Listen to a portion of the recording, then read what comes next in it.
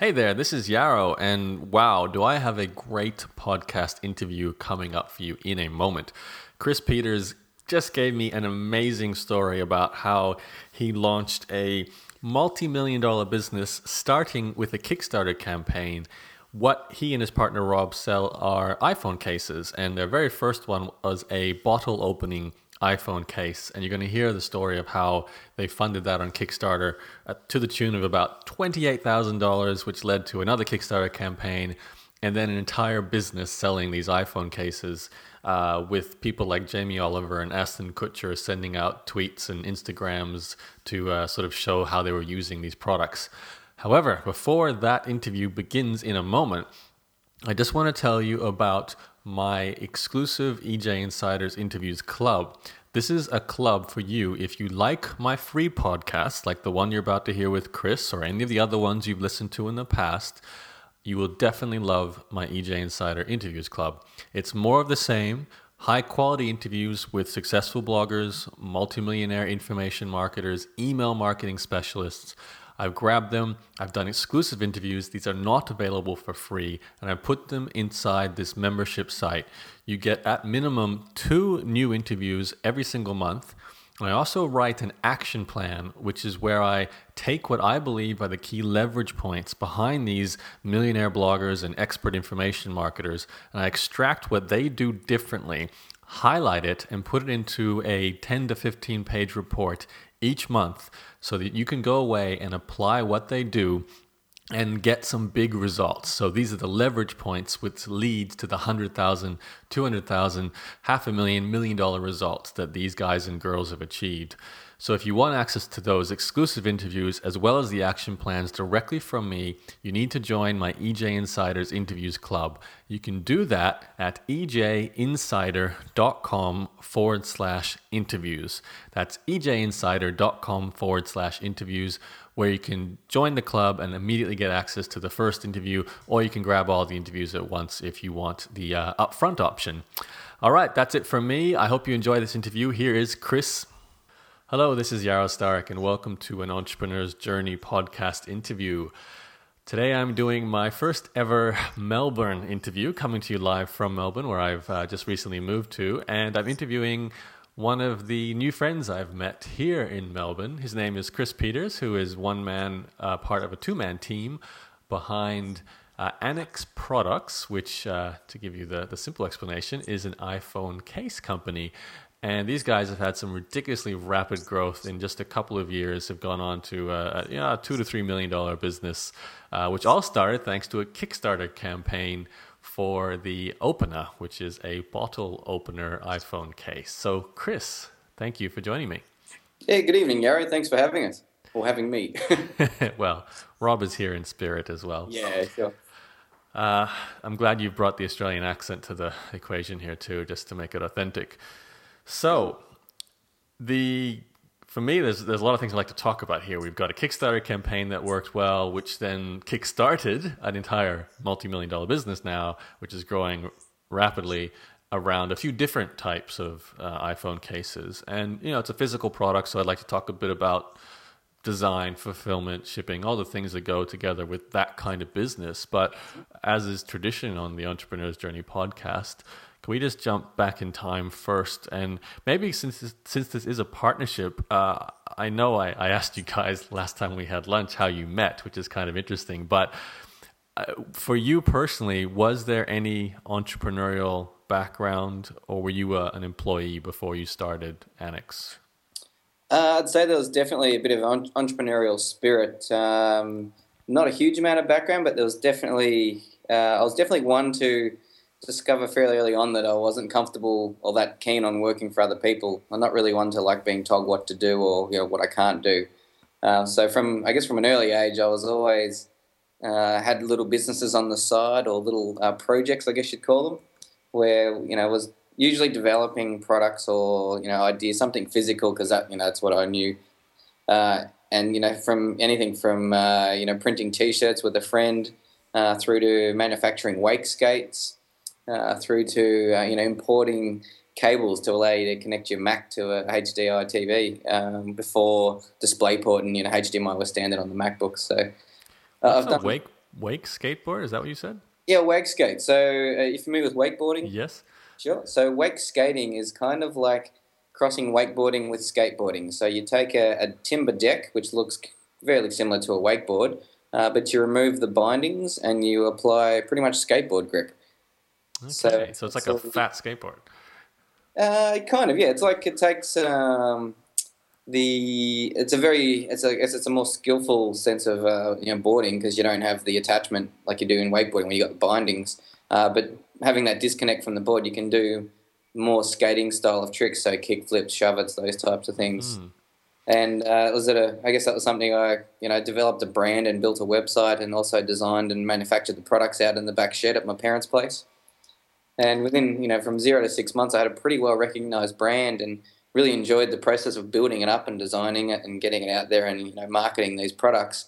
But when it got to the point where, I was just taking orders and going out to the back shed and making these things and shipping them out, I lost interest in it fairly quickly. It became more of a job than a project. Mass production as an individual, that can be a bit tricky, can't it? Yeah. So is your background engineering based? Because you're making physical stuff with your hands here. I wouldn't have a clue how to make a skateboard, and especially not one that I feel comfortable selling to people. So, what's your background with that? Yeah, well, my background is an industrial designer, so I've always been, pulling things apart as a kid and designing things. So I studied industrial design at Swinburne pretty much straight out of high school, and from there have worked for various, I guess you call them, design consultancies in Melbourne. Spent 4 years at a large firm in Melbourne that did a whole range of things, but mainly specialising in, I guess you'd call it, medical devices, so medical machines that process or automate a lot of the laboratory work. So I got involved kind of in the deep end there with working with a lot of engineers, industrial design work, prototyping, also working on graphic interfaces, so doing a lot of digital design as well. So that's really kind of cut my teeth in a professional sense. And then from there, took a year off, hence the wakeboarding interest. Went over to the States and spent 6 months with a friend working at a water skiing wakeboard school over in North Carolina in the deep south. And had a bit of a break, and then came back and was offered a position up in Sydney. So I spent another 2 years up there working for a much smaller design consultancy, which I thought was great, and that really gave me insight into, I guess, the ins and outs of running a small business. I was going from a firm the size of the company I work for in Melbourne, which was about probably 200 employees, to a company in Sydney that had probably less than 10.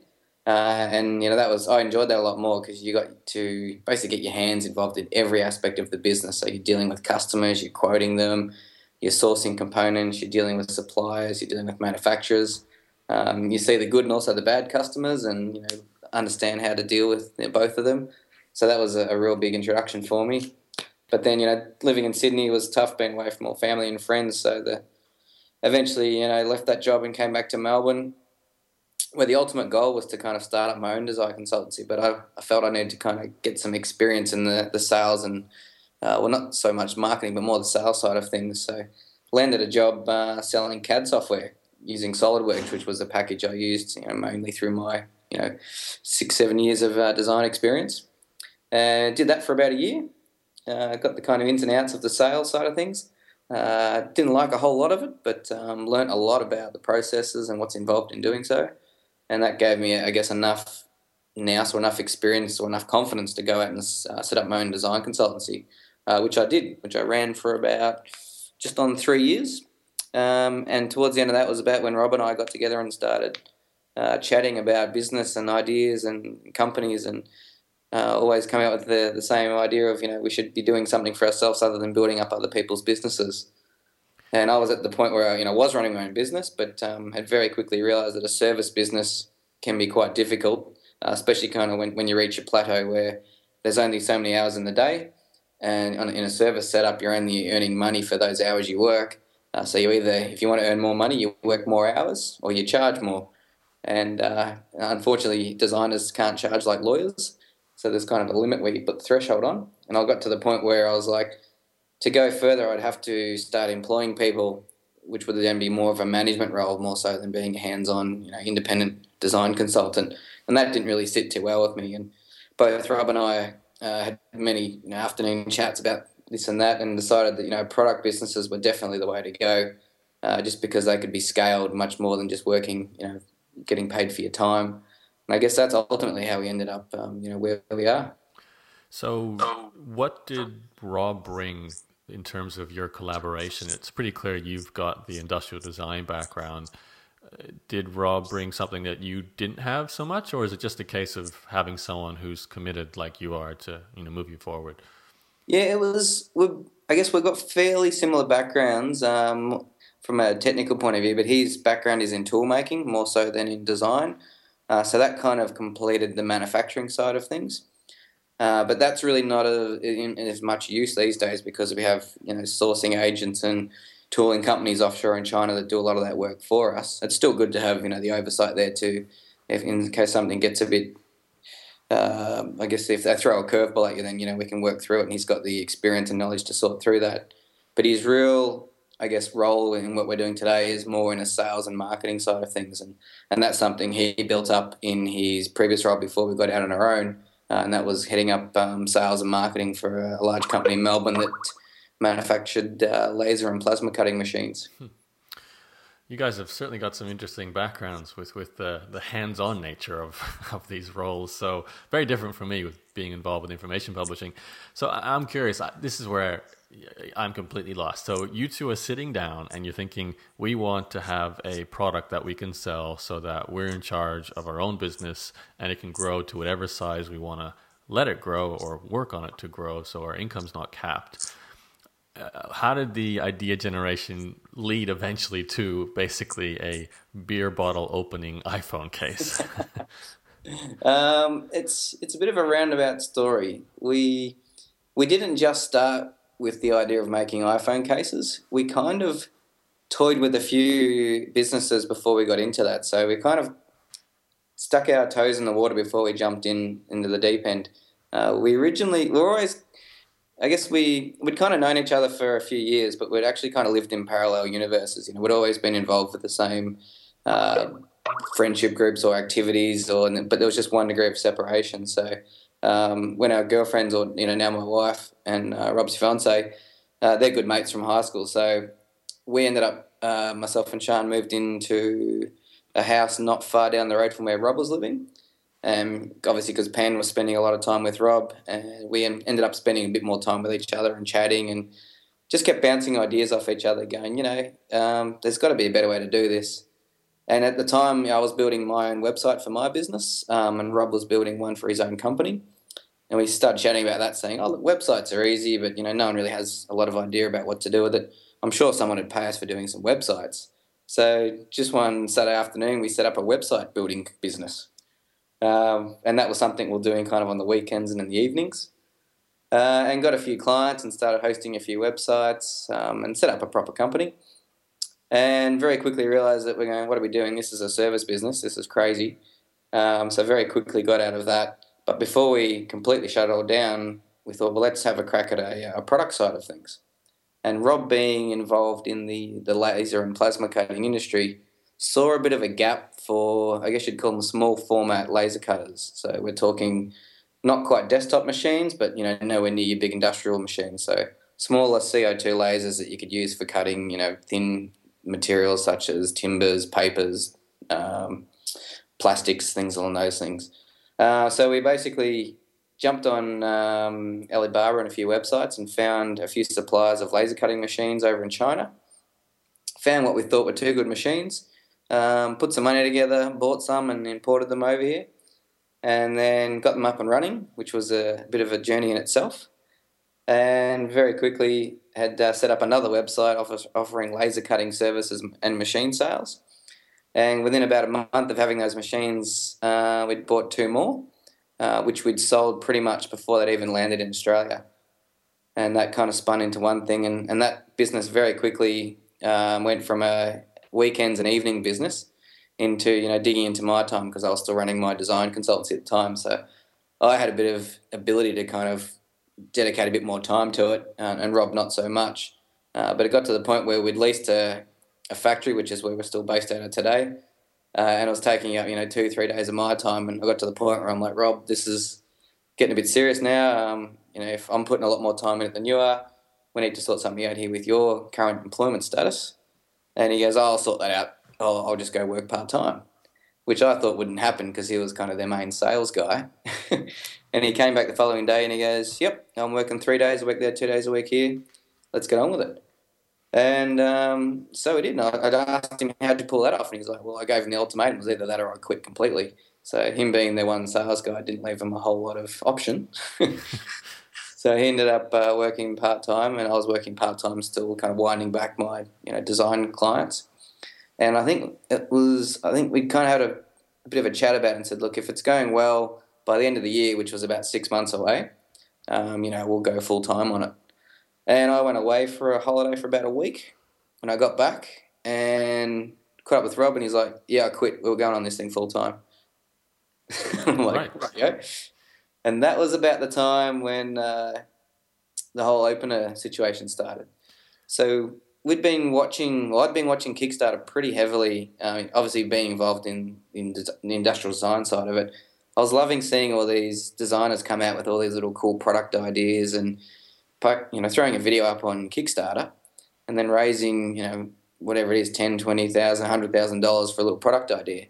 And I just kept sending these ones to Rob, going, check this out. This guy just raised $100K for this. This guy raised $20K for this. And this was back in mid-2011 when not many people had heard of Kickstarter. So I had a few ideas that I was working on. Mainly one was the quad lock, which is our main product now. But it wasn't quite ready. I was still designing it and refining it. And one afternoon, Rob called me up and he's like, I've been looking at what goes well on Kickstarter. And I think, I've got a few ideas on what might work. And he's like, iPhone cases seem to be fairly successfully funded, or they get a fairly good hit rate on Kickstarter. So an iPhone case is a low risk thing, and it kind of led to where the quad lock was going as well. But we thought, let's do something Australian, a bit quirky. So let's just chuck a bottle opener on the case. And like my initial reaction was like, it's a bit tacky. I knew it had been done before because I'd seen a few pretty average cases on the web. And he's like, yeah, but no one's really done it very well. So I'm like, well, yeah, fair enough. So I, jumped on CAD and we toyed with a few ideas. I quickly designed something up, flicked it across to him, and he's like, man, that looks pretty sweet. So we went, yeah, cool, let's do it. So I sent off some files over to China to get a prototype made. About a week later, I had, or a week or so later, I had 2 prototypes in my hands, and we pulled them out, clicked them on the phone. They seemed to work pretty well, but we'd made the blade, the actual opening blade, too thin. So we did a few tests and ended up bending both the prototypes and went, oh, well, we need to go a bit thicker. We tried to keep it really thin so it wouldn't add too much bulk to the case. But then we realised the blade needed to be thicker to actually be functional. We thought, all right, we'll stiffen it up. So we made another 2 prototypes, I think, or we got some blades cut out of different thicknesses of stainless to kind of weigh up how thick we needed the actual steel blade to open a bottle without bending, and settled on a good size, which was readily available. Got some more prototypes made, and another week or so later we had fully functioning prototypes, which was kind of where the idea really got legs. We had something physical we could go and show people. Okay, now, just for people who are listening in, if you want to see it, it's at OPENA case.com, and you can see what Chris is talking about right now. But keep going, Chris. Tell me a good story. So that's the opener case, which is our first Kickstarter project. So we had that prototype, and we're still toying with the idea. We weren't jumping Kickstarter campaigns or getting too involved in it. But we had these prototypes, which we thought were pretty cool. So I had one on my phone, Rob had one on his, and every time we'd go out to a friend's barbecue or a party or a bar or whatever, we'd have them with us and we'd pull them out and crack open a beers. And the reaction we got from our friends was incredible. It was just instant, like, whoa, what was that? Did you just open a beer with your phone? What is that thing? And, we'd show it to them and explain it's a little project we're working on. And, being the type of guys we are, or especially my background, we'd always be working on some little prototype or design and to be showing people and, getting some feedback and some opinions on it. But this one was strange. It was the type of product you'd show people and they'd love it straight up no matter who they were. And then you'd go to put the product away or put it back in your pocket, and they'd be like, I want to buy one. And I'd be like, oh, it's just a prototype. It's not a real product yet. They're like going, well, I want to buy the prototype. I'm like, well, the prototype's not really for sale. They're like, well, how much did it cost?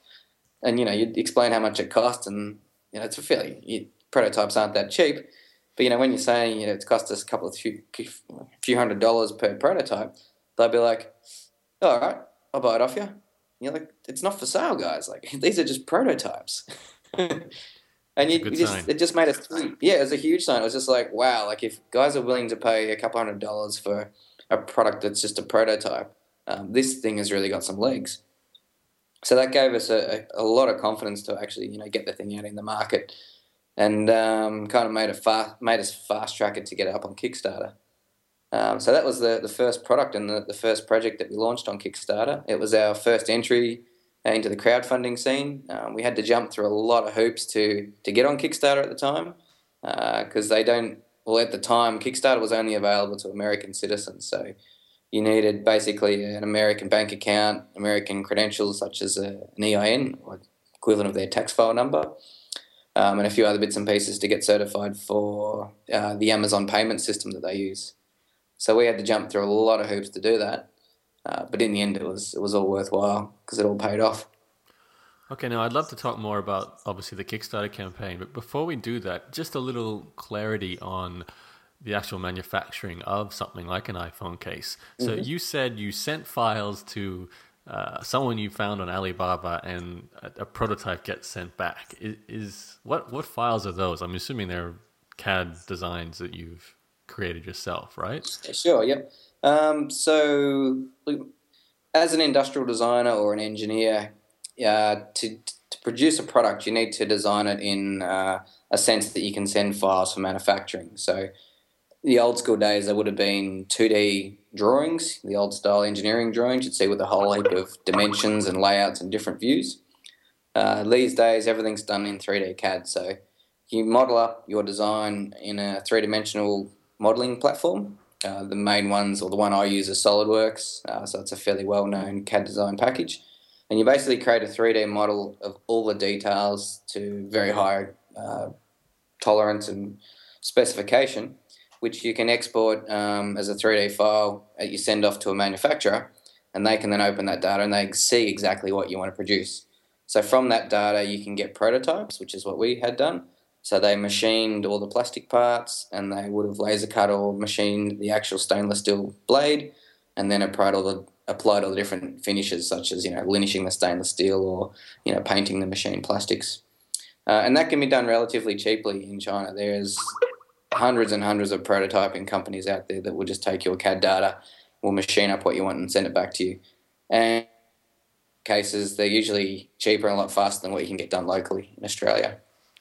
So you literally just got on your computer, put this thing together using your computer-aided design software, send the files off to a manufacturer you find on Alibaba.com, and then a couple of weeks later, you get sent back an actual physical product that you can use, and it cost you a couple $100 to get that made. Is that about right? That's pretty right. Alibaba's probably not the best place to find prototyping companies. Okay. It's great for sourcing existing components. But if you're looking for prototyping in China, just jump on Google and you'll find thousands of them. There's a good company it's owned by a gent from the UK, but he's now based in China, called Star Prototype. They're a really good one to check out.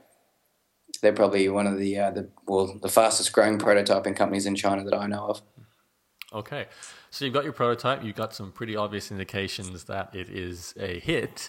You've jumped through the hoops to be able to actually do a Kickstarter campaign.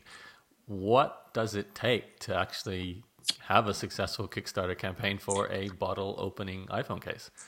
A hell of a lot of people that want a bottle opening iPhone case. So how did you find them?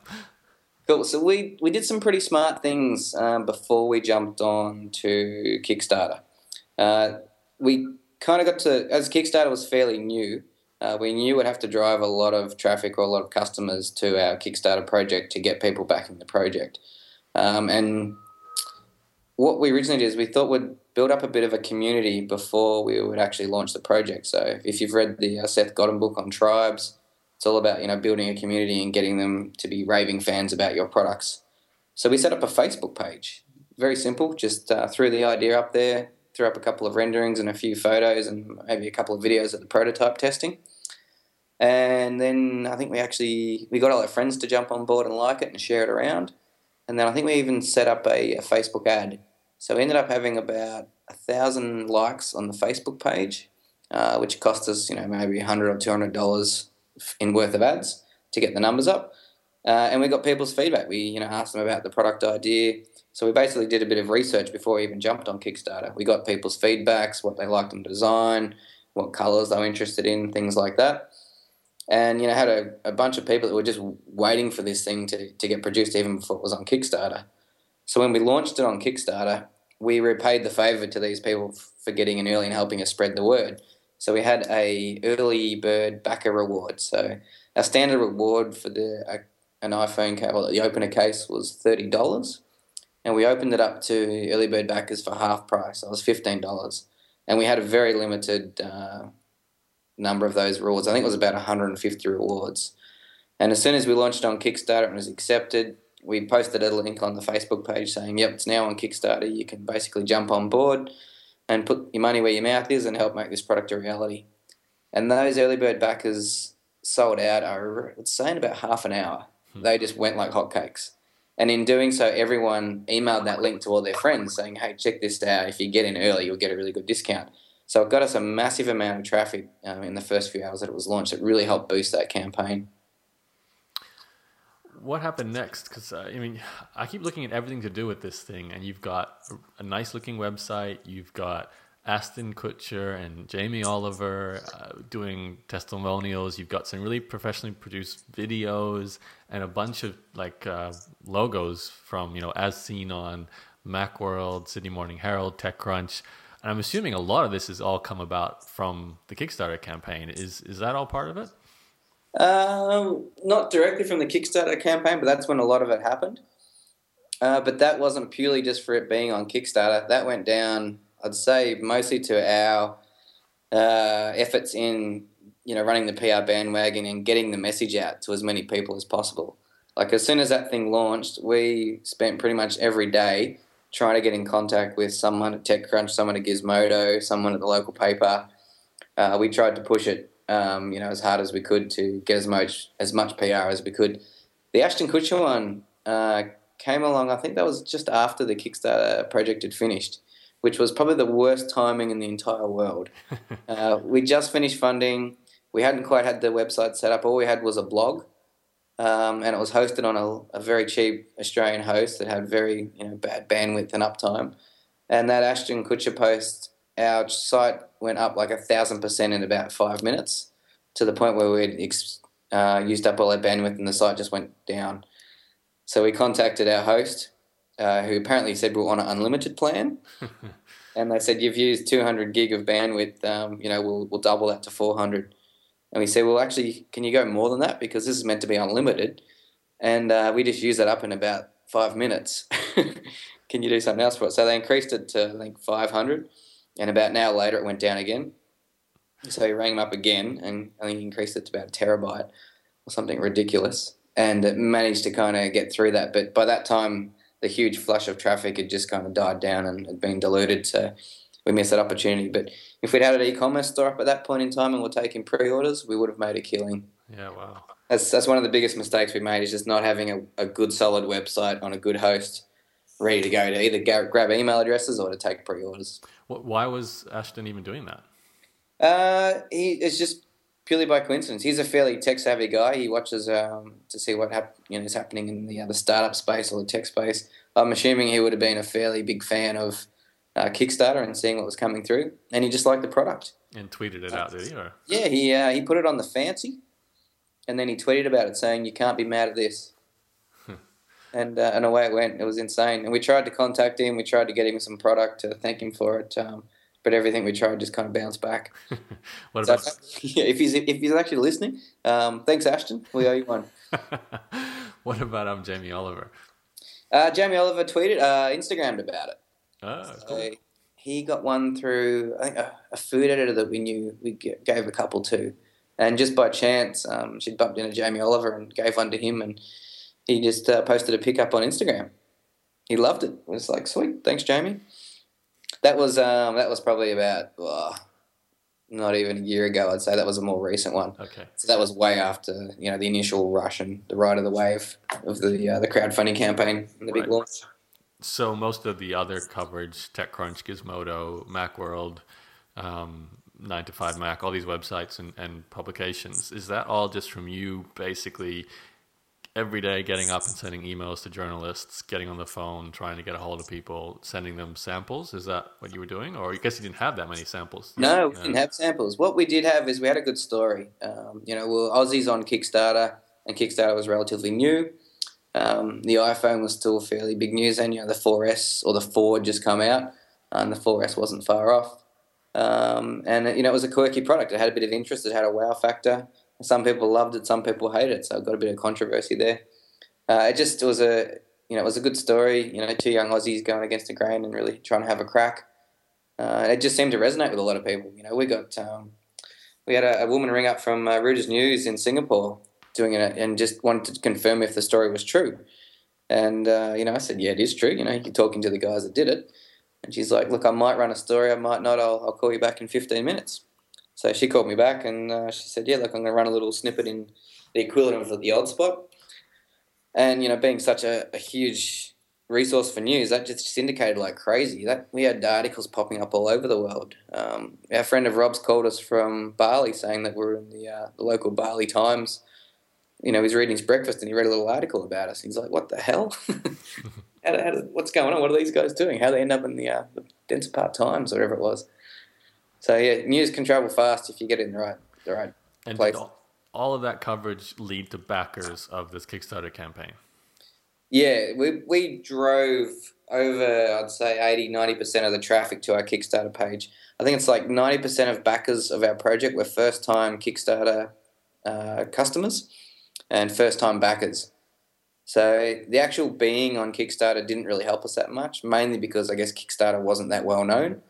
But we had to drive the traffic there. We had to get them funding and getting behind the project. So the actual Kickstarter itself just provided the platform, in essence, and a small amount of backers that may have been browsing through.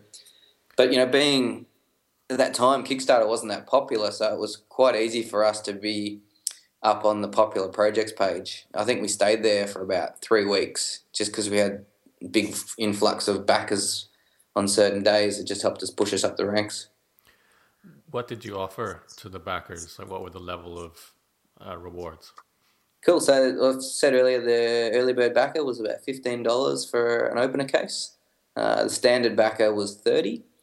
We had mates rates, which gave you 2 cases for $50. Then it jumped up. We also had a limited edition Kickstarter edition. So that came in a choice of the standard black, white, or Kickstarter green. And we actually laser engraved the Kickstarter logo, your backer number, onto the actual blade as a limited edition. And they were going for around $80 off the top of my head. And they were quite popular. They were one of our, I guess, the biggest revenue side of things. That generated the most revenue because it was a higher cost product. But we did sell quite a few limited edition ones. And we still bump into people that have gotten a limited edition Kickstarter opener case from, mid-2011. And they love it. They're like, I'm not ever taking this thing off. I'm never going to change it for a newer one or anything else. This is a bit of history. So, and that's pretty awesome when you see that. Yeah. You got dedicated fans. Yeah, it's pretty cool. How did you know the numbers in terms of, like, you said the prototype was potentially a couple of hundred. How did you figure out that you'd be okay selling it for 30 or whatever the price was for the standard opener? Yep. Yeah, cool. So that's where you've got to do your research. So if you are launching a physical product on any kind of crowdfunding play, or just in general, just making a physical product, you need to know all your costs associated with that. The majority of those costs will come out of your tooling. So you need to make an injection molding tool to produce the plastic parts. And in our case, we needed a stamping tool to actually stamp out the metal, open a blade. And that we went to websites like Alibaba or just Google searches to find good suppliers of injection molding services in Asia.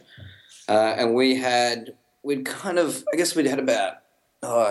50 companies, narrowed it down to probably 5 good ones, and then just started chatting backwards and forwards. And the ones that looked like they did similar products and had really good communications were the ones that we actually started sending data to. And once they've got the CAD data, same as like you'd send off for a prototype, they can send you back tooling quotations, unit costs, and things like that. So once we had that, we had a bit of a feel, and all three companies that we actually asked for quotes from were all pretty close to one another. So we knew that they were kind of being honest because they're all about the same ballpark, and B, that they had the right. We're actually backing up the right tree because they're all come back with similar costings and unit pricing. So we knew it was all about right. So we had that before we set our funding goal on Kickstarter because we need to know how much money we need to tool it, how much per unit's going to cost, and that gave us a bit of a feel for the funding goal we needed to raise. So all up, I think tooling was going to cost around 10 or thereabouts. So we just estimated that packaging and shipping would be around 5. So we aimed for a funding goal of 15,000. As luck would be, we managed to smash it. We got just under 30. Which was more than enough to cover the tooling and the initial production run, and also the shipping, which is one thing you don't really know until you get into it. And that's one thing, in hindsight, you'd probably want to make sure that you do work out the full costs of actually sending product from China to warehouses and then from warehouses to your backers, because shipping makes up a huge cost of what we do today, just moving things around the world at a rapid pace. Just a couple more questions on the Kickstarter campaign, and then we can talk about what happened afterwards. You mentioned the rewards. What else did you do? Was it I'm assuming a video, but you showed the prototypes in the video? Anything else in your Kickstarter campaign? Yeah, we sure did. The video is key to all Kickstarter campaigns. That's kind of like your pitch. You've got to, especially with a physical product, you want to be showing it, whether it's in a prototype form or whatever. Showing it how it works in use, give them some lifestyle scenarios of how it might work and be handled. And that's our video was basically just our story. It was like, we're two guys from Melbourne. We come up with this idea. We've prototyped it. We've tested it and it works. And here's what it does. And we showed people what it was. And then the rewards were quite simple, like went through before. You're basically pre-ordering when you're trying to back a product. So, we said we need money to make this. And if you give us X amount of money, and we reach our target, we will go and make it and we will ship you one of these units.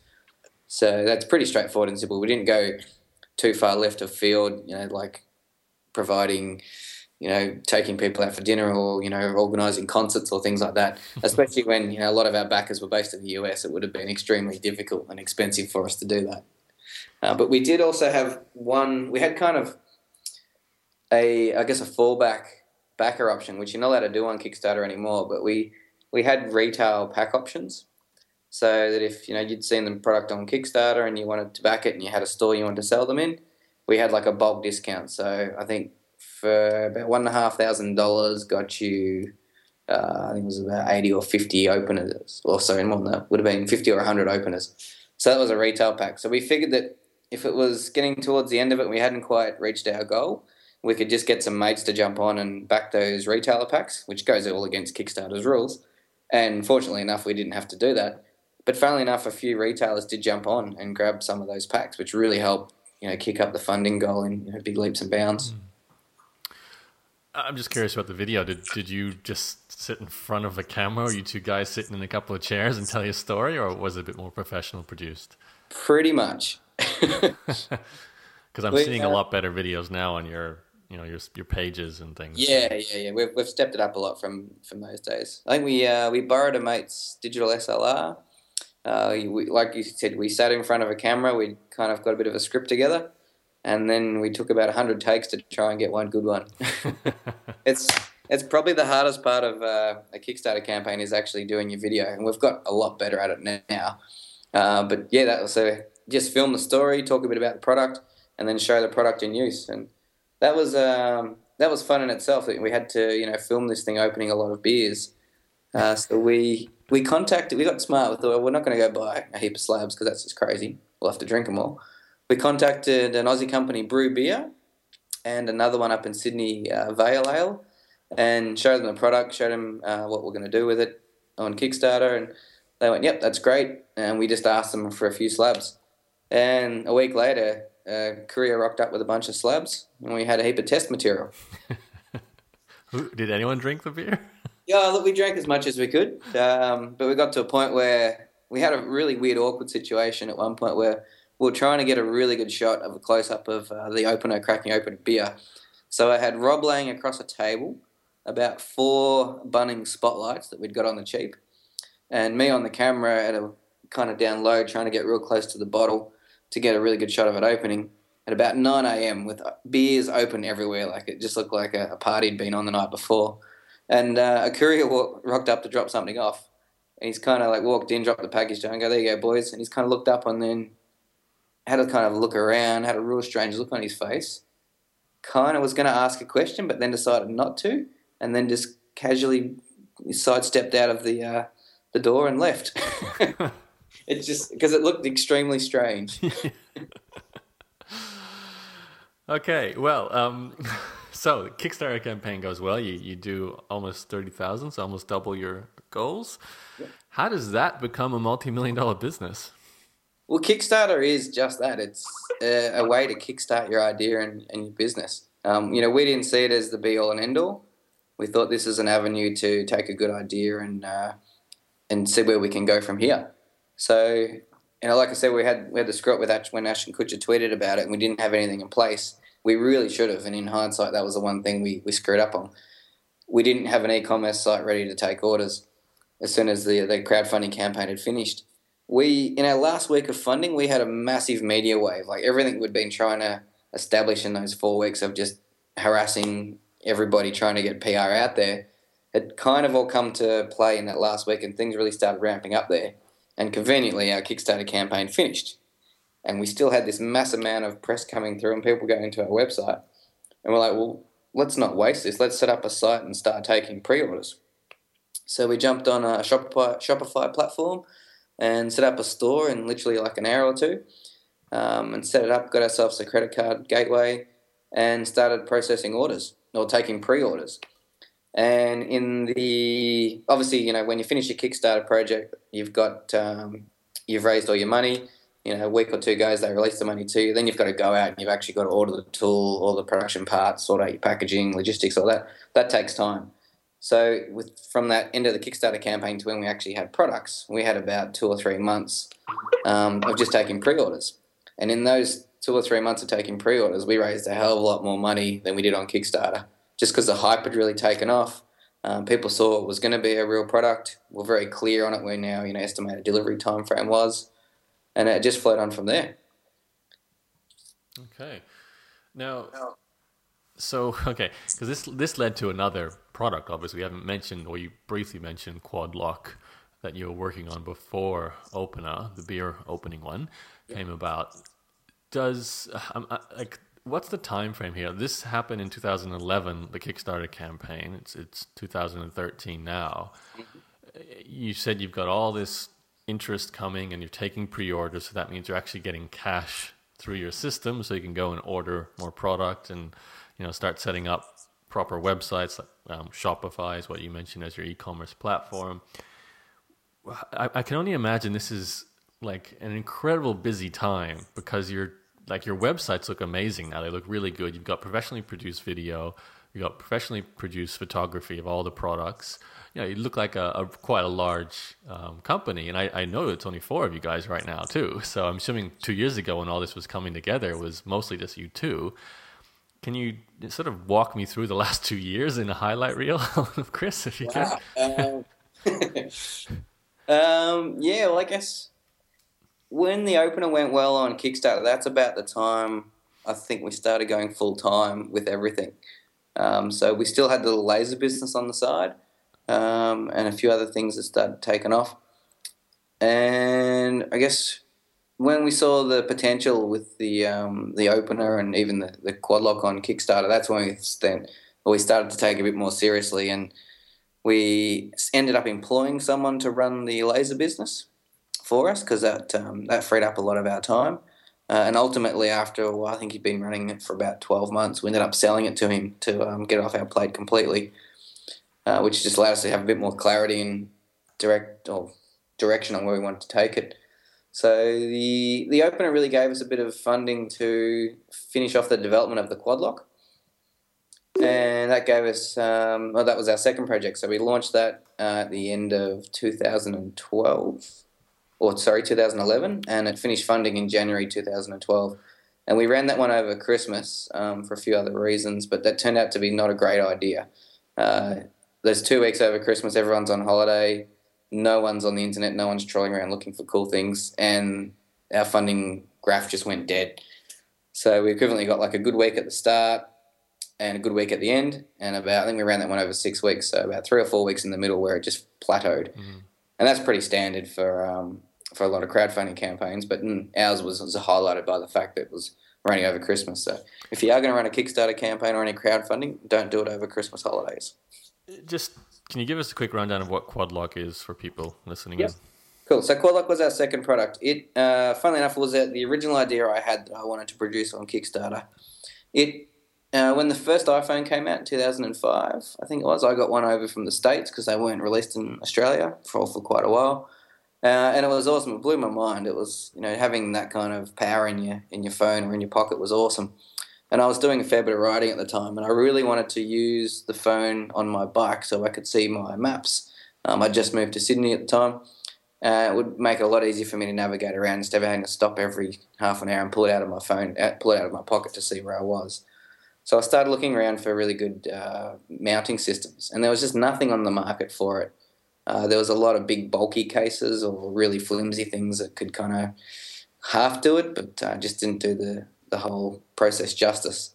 So I started working on this idea of, instead of having just a big cradle, why don't we integrate half the mount into the back of the case, and then it would enable us to make the physical mount on the bike to be a lot smaller. So when you're not using it, you don't have this big ugly thing hanging off your bike. And in doing so, I had to come up with a really ingenious way of allowing it to attach on, but lock on in a way that, if you crash your bike into the back of a truck, your phone wasn't going to fly off or come out because the iPhone's not a cheap piece of kit. You don't want that flying off your handlebars. So that was the idea, and once we refined it to a point where we're happy with, again, we did the same thing. We prototyped it, we showed people, we built a Facebook page.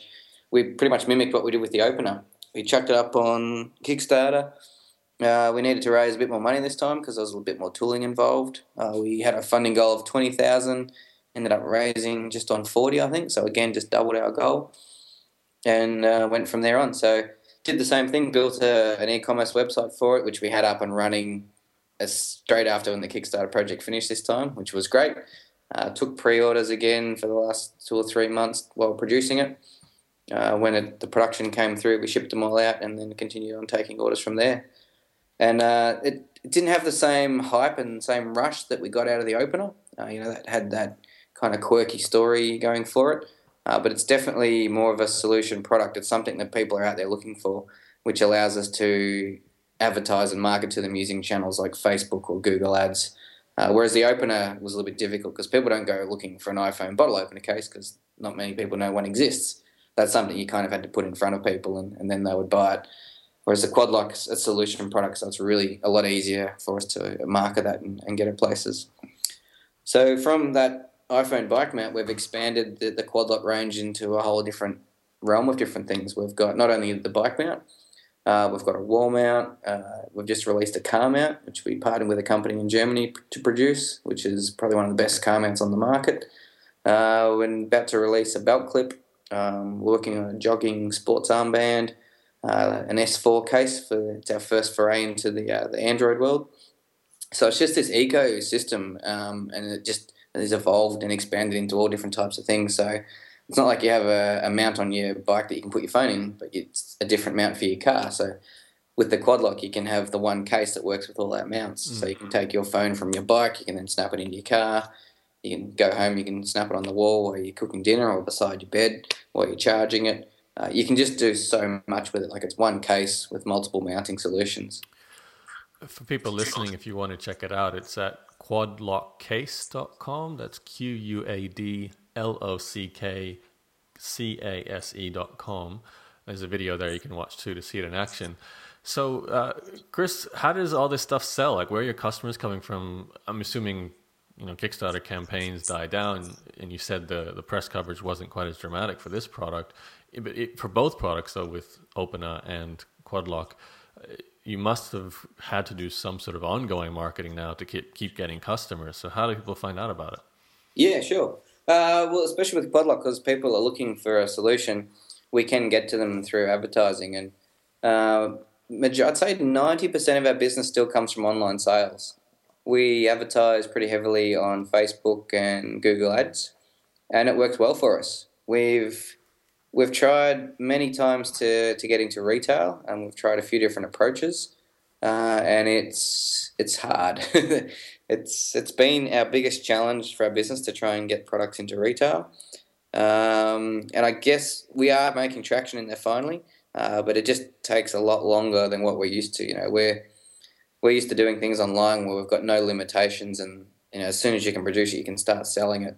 And that's kind of how we've grown the business so quickly. But when you're dealing with retailers and distributors and stores that have buying seasons and cycles they go through products, it's a very different business model, and it can be a lot riskier. And we've been burnt. We've partnered with a few people that just haven't come through with the goods, and they've cost us a lot of money. Okay, now I've got a lot of questions with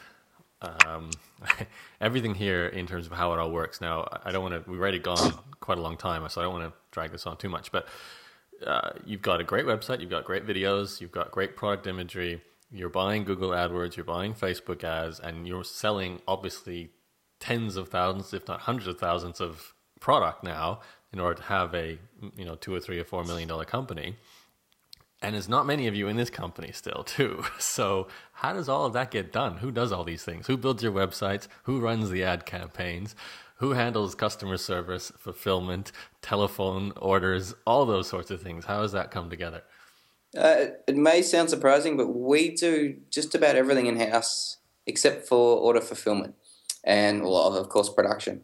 So, I still in the main designer that designs all the products.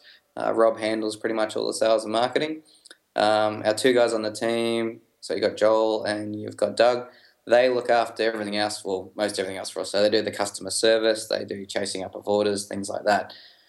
So we're still, I guess, a fairly small company, but we've been very smart in how we've done it. So instead of employing a whole bunch of people to do different aspects for us, we look at using external systems that can do things and scale up as we need them. So one of our biggest assets is using a 3PL system, which we use in the States, well, it's UK and US, called Shipwire. So 3PL is a third-party logistics provider. So how Shipwire works is we pay for storage of our stock in their whichever warehouses we choose to use, and then we can allocate orders to those warehouses, and they will basically pick-pack the product and send it to our end customers. And Shopify and Shipwire have a really good integration. So if you go on one of our websites and you're looking at one of our products, when you go to the checkout, it will ask you to enter in your address. And when it's got your address information, it knows the closest warehouse to send it from and what shipping options are available from that warehouse. So it will calculate your shipping costs based on that warehouse and where you want to send it, and it will give you options to choose from. Once you choose that and you go through and place the order, it will get processed by our back end. It will get spit out to that warehouse, and someone will physically take that product off the shelf, put it in a box and send it to you, and it'll rock up on your doorstep. And the scary thing is we never see any of this. So, 90% of the product we manufacture goes to our warehouses in the US, the UK, and soon China as well. And we don't touch it. We basically only see it when the end customer gets it and sends a photo and posts it up on Instagram. So a lot of it's done remote. We're at a point where we could virtually run this business from anywhere if we didn't have to look after the Australian orders locally. It must have been quite a surreal feeling knowing that someone came to your virtual website, gave some money to you, a product got sent, and they got it without you ever touching any of that process. Yeah, it's awesome when it works. Yeah, amazing stuff. Okay, Chris. Well, there's so much to this that I'd love to break down, but it's we've only got 1 hour ish here to talk, so I don't want to talk too long. Yeah, we could ramble on for a while. Yeah. So I think I'd like to start wrapping it up here. First question, for anyone who is interested on, I guess, following in your footsteps with this, perhaps the Kickstarter campaign, but also just the production of a physical product, what do you give them as advice to get started, especially if they're still working a day job and they've got an idea for a product and they'd love to follow in your footsteps? Yeah, sure.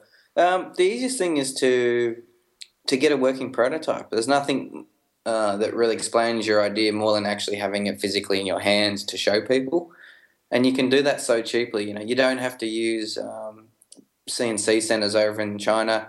You can get them 3D printed from local mobs, or you can also use an online service, shapeways.com, which is an awesome way to get stuff 3D printed at very low cost, and their turnaround time is pretty quick as well.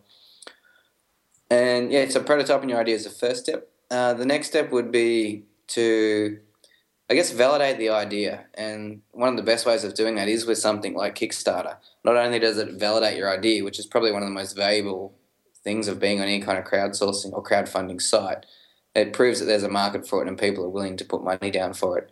And it also gives you the initial capital to get the idea up off the ground. So it's, with these systems out there, there's nothing really stopping you from doing it. Before crowdfunding and Kickstarter exists, you had to put up your own money for tooling and production, or you'd have to get investment from someone, and there's so much risk without knowing if the product's going to sell. Whereas now you can eliminate 90% of that risk by going out there and checking that people like it, they will pay for it. How much it's going to cost, where you can produce it, and the rest is just trivial. It is so much easier than it was 5 years ago that there should be nothing stopping you doing it these days. Mm-hmm. Where do you guys want to take it next? We're really pushing the quad lock system at the moment.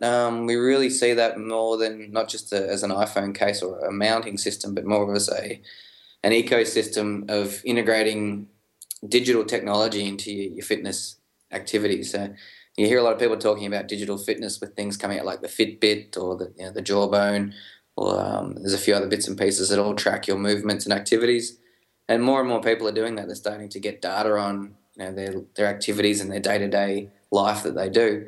And so much of that is driven by your iPhone. So we want to enable people to attach and mount their iPhone in places where you couldn't necessarily use your iPhone or your smartphone before, such as riding your bike, going for a jog, fishing in your boat, even playing a round of golf. So that's where we really see it.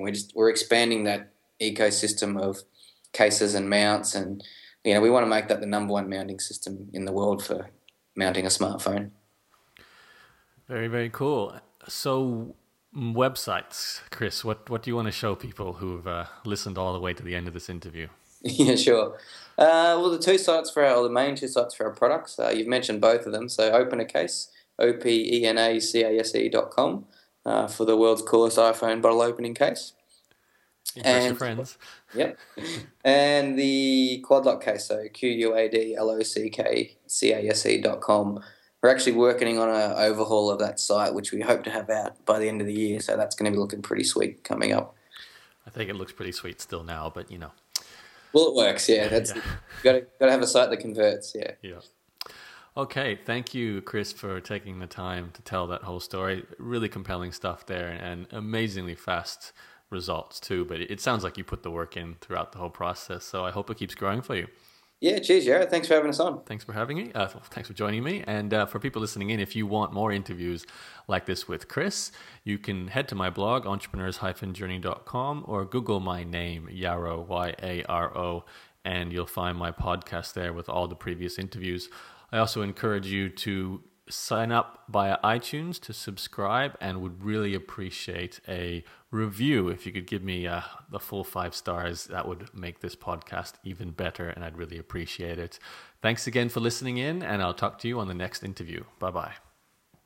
Well, there you have it, the interview with Chris. I hope you loved it as much as I loved listening in and doing the interview. There was so much to learn. These guys have created an amazing company, so I hope you took lots of notes. If not, or if you need to get any of the links, you can go to my blog and find the show notes to go along with this entry with all the links that we mentioned. Before I wrap this up, I just want to invite you again to take part in my interviews club if you have not yet joined. If you love this podcast and you want more of the same, you can join my EJ Insiders exclusive interview club, and I'll send you at minimum 2 brand new interviews every month, sometimes some surprise extra bonus interviews as well. You'll also get access to my podcast vault, which includes all the other interviews I've ever done, and some bonus interviews, which are interviews I did for previous training courses that were only available in those training programs. So you're basically getting every single interview I've ever done for products as well as publicly, all in this one club. I also have action plans in this membership site, which highlight the key leverage points from the brand new exclusive interviews that I conduct each month. These are interviews with people like Albers Falla and Terry Dean and Jeff Walker and Rich Sheffrin and Eben Pagan. Lots of people there who make money from email marketing, with blogs, from doing product launches, everything you'd like to know about essentially making a living from selling information products and using a blog as a platform for online income generation. If that sounds exciting to you, please go to ejinsider.com/interviews, where you'll find all the information about the program, as well as some sample interviews you can listen to from some of the people in the program. And sign up there. I know you'll love the interviews. If you love this interview with Chris, there's plenty more in there for you, all featuring me as the person conducting the interviews. That's ejinsider.com/interviews. Thanks again, and I'll talk to you very soon.